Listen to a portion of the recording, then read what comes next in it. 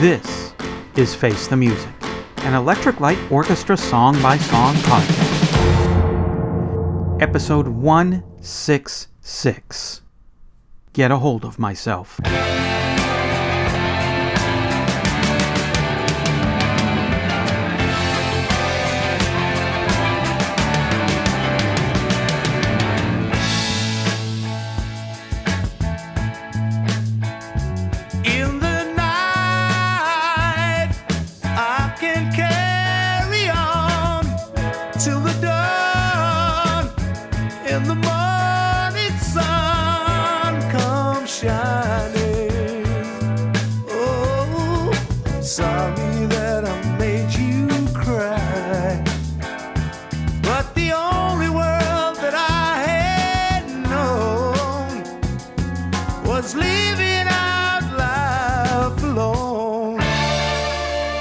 Stop, get a hold of myself. I gotta stop, get a hold of myself. What's that song all about? Get a Hold of Myself was recorded in February 1973 at the Air Studios in London as part of the Carl Wayne Sessions, but wasn't released until March 31st, 2003 in the UK on the double-disc First Light series for Electric Light Orchestra 2, The Lost World. Carl's real name was Colin Tooley. He changed his name when he was a member of the Vikings in the 1950s. Carl was Scandinavian-inspired to coincide with the band's name. Wayne came from John Wayne. In December 1965, he joined The Move along with 3 members of the Vikings, which included Bev Bevan. Wayne had a different vision for the kind of music he wanted to do, so he left The Move for a solo career in 1969. In 2000, he became a member of the Hollies. The band's drummer, Bobby Elliott, said he was a fearless performer and a powerhouse singer. He was diagnosed with cancer in July 2004 and died at 61 on August 31st, 2004. Get a grip on yourself. I'm Eric Paul Johnson. And I'm Eric Winsenson. And we got another Carl Wayne demo with ELO in here. Last week, I really dug that song. And then we go into this week with this one, which I also really, really love.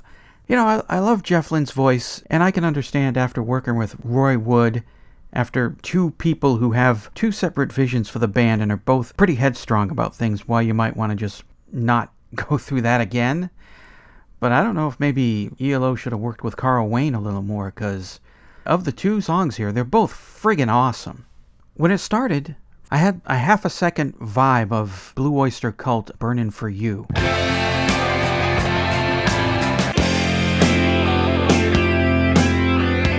It tripped that song off in my head when it started, just a little bit at the beginning. Bevan's drumming here is really...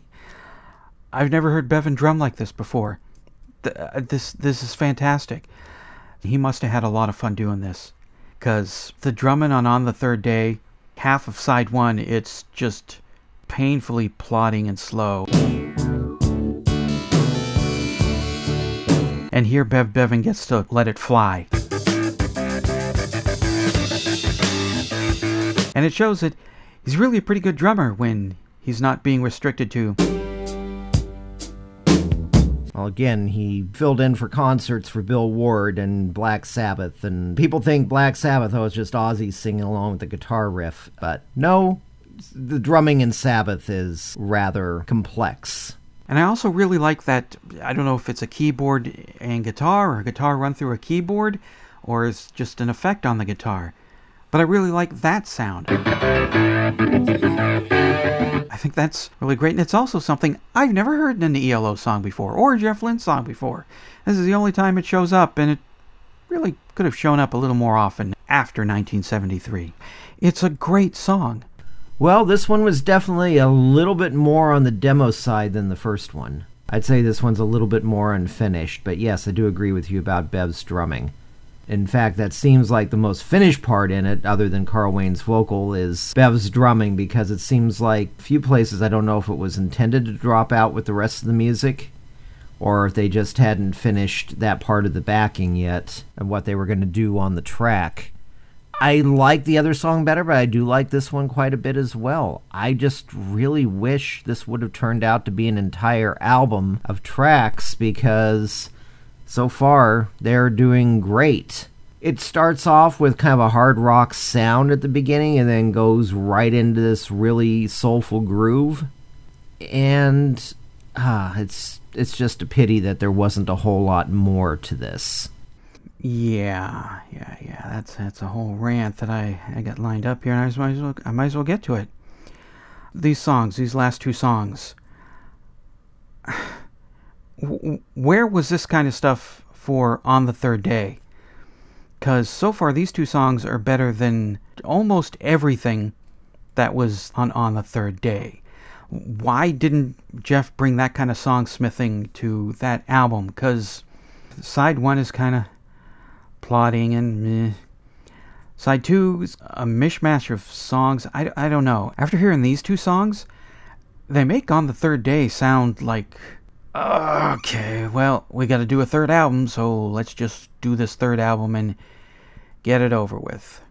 Because when I hear the energy that's been put into these songs, and then the lack of energy or enthusiasm that was put into the songs on the Third Day, it really dims On the Third Day. And I don't hate On the Third Day. I thought it was an okay album, but hearing these two songs, people might have actually bought that album when it came out if this kind of energy was brought towards this album. Quite possibly. In fact, it's almost as if at the time Jeff Lynne was starting to think, well, we tried this orchestra thing, and, well, I want to kind of do this thing over on the side. I think if it wasn't for El Dorado and being able to do it with a full orchestra and being able to do what he wanted to do originally, I think, with combining rock band and orchestra, maybe this would have ended up being revisited. Well, I don't know. By the mid-'70s, you started having the disco come in with the R&B, and this kind of more traditional soul sound was fading. Yeah. So, I don't know. I think they missed the boat on this one, because if this would have been finished and more stuff would have been given to Wayne to sing, and with the energy that the core of ELO was putting behind it, even if it was just a side project, this would be one of those little side projects that probably people would be spending tons and tons of money for right now, because it would have been that good. I mean, as good as it is in this condition, I can just imagine what a finished version would have been, especially if Lynne continued to keep it kind of basic and didn't overproduce it once everything was finished there. Yeah, after hearing the songs and thinking about On the Third Day, it seems like these two songs were like Jeff Lynne's passion project, like maybe his podcast, or he loves building Lego sets. I'm really into this is great. And like On the Third Day was like his day job. All right, well, I got to make money if I want to keep doing the other stuff, so let's do On the Third Day and having fun doing these other songs.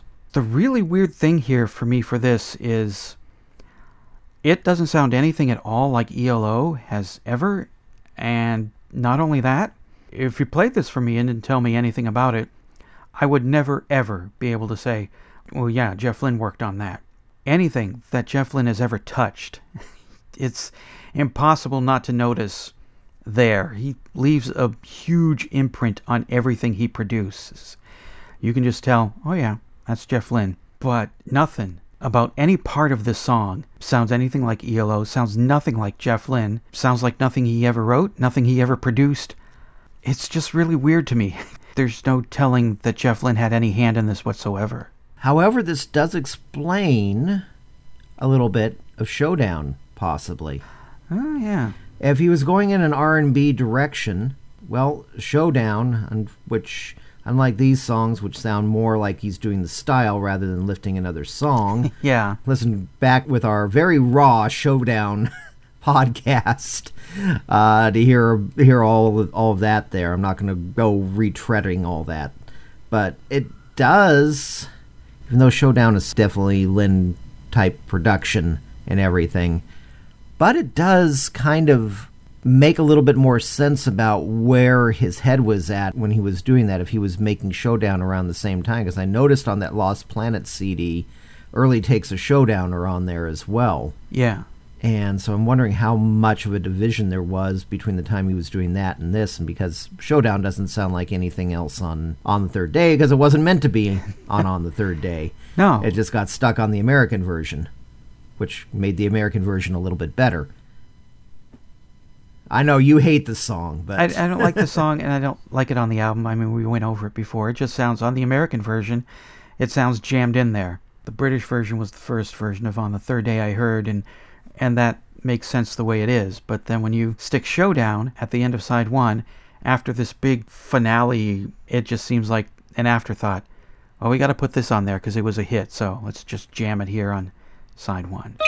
Got something to say about Get a Hold of Myself, take 2. Then call the telephone line voicemail. 623-850-3375. Call now. I gotta stop. Get a hold of myself. I gotta stop. All right there, what could I do but just do the song? Well, you're being noisy alone. I'm trying to sleep up there. You know, you keep making all this noise to your organs and banging on guitars and all that kind of stuff. All it is, great. Oh, sorry, a bit noisy. Yes, you are a bit noisy. Okay, we turn it down then. Sorry. Oh, good. Well, I'm glad. I'm going to go upstairs and sleep now. I really got to stop Carl. Yes, you do. Guess I'll just have to get hold of myself then. Well, let's not go too far. Great. Well, good all everybody, it's me, that Dono guy from that Xanadu thing, and here's my short take on Get a Hold of Myself. Colin Wayne strikes again with yet another track that ended up on Nowhere Street that leads to Jeff's vault. No strings, no problem, as Jeff hits all the other cylinders in his arsenal that makes ELO sound as dramatic as ever, which is fine by me, though I know other fanboys may cry heresy on this no strings policy. Outside of Wayne's vocals and the persistent rhythm pattern thanks to the drums, high-pitched "Do You Believe" chant would be enough muscle to give this recording some punch. And then you'll have to take in consideration the little touch of the Moog-tuned Fender Rhodes sound that backs up during the chorus that would predate Evil Woman by 3 albums.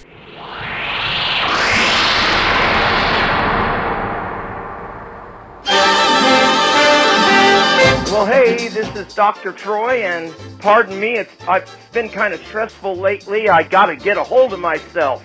Speaking of getting a hold of myself, this song reminds me of listening to ELO on hot summer night back in the 70s, holding Farrah Fawcett Major's poster with one hand. This has been A Thought from Troy. Copyright 2021. All rights reserved. LTD. Quit playing with your dinghy. Join the Facebook group Jeff Lynne's Blue World. Not only can you post anything even slightly tangentially related to ELO without some tin-plated nerd with delusions of godhood deleting or blocking you, not only can you debate ELO without someone questioning your authenticity as an ELO fan if you dare not like a song by Jeff Lynne, but best of all, you can win ELO calendars, ties, tumblers, pens, and many other quality, unauthorized, unlicensed ELO merchandise. Is this a great country or what? But you can only win that stuff at Jeff Lynne's Blue World on Facebook. Like it, hate it, what does Madeline think? So I listened to Get a Hold of Myself. I like the song. My mom used to work at Walmart, but now she works at Casey's. This is why she did not want to work there again. There was roles that she did not like, and the reason she liked it, she liked to do her work by herself and not being bothered, which her boss let her do, and her boss was a girl. Because you can hear me saying her, so that makes sense. I love you guys. Bye. Wow, she liked it. Face the Music, an Electric Light Orchestra song-by-song podcast, is a production of Radio Trolla Entertainment, Assorted Deli Meats Amalgamated. You can contact us by voicemail at 623-850-3375 or email us at eloftmpodcast@gmail.com. Keep up to date on the show by joining our Facebook group and spread the word by sharing the link or giving us a quick rating on iTunes. You can find financially support the podcast at patreon.com/ELOpod. Next week, episode 167, Mama, Take 1.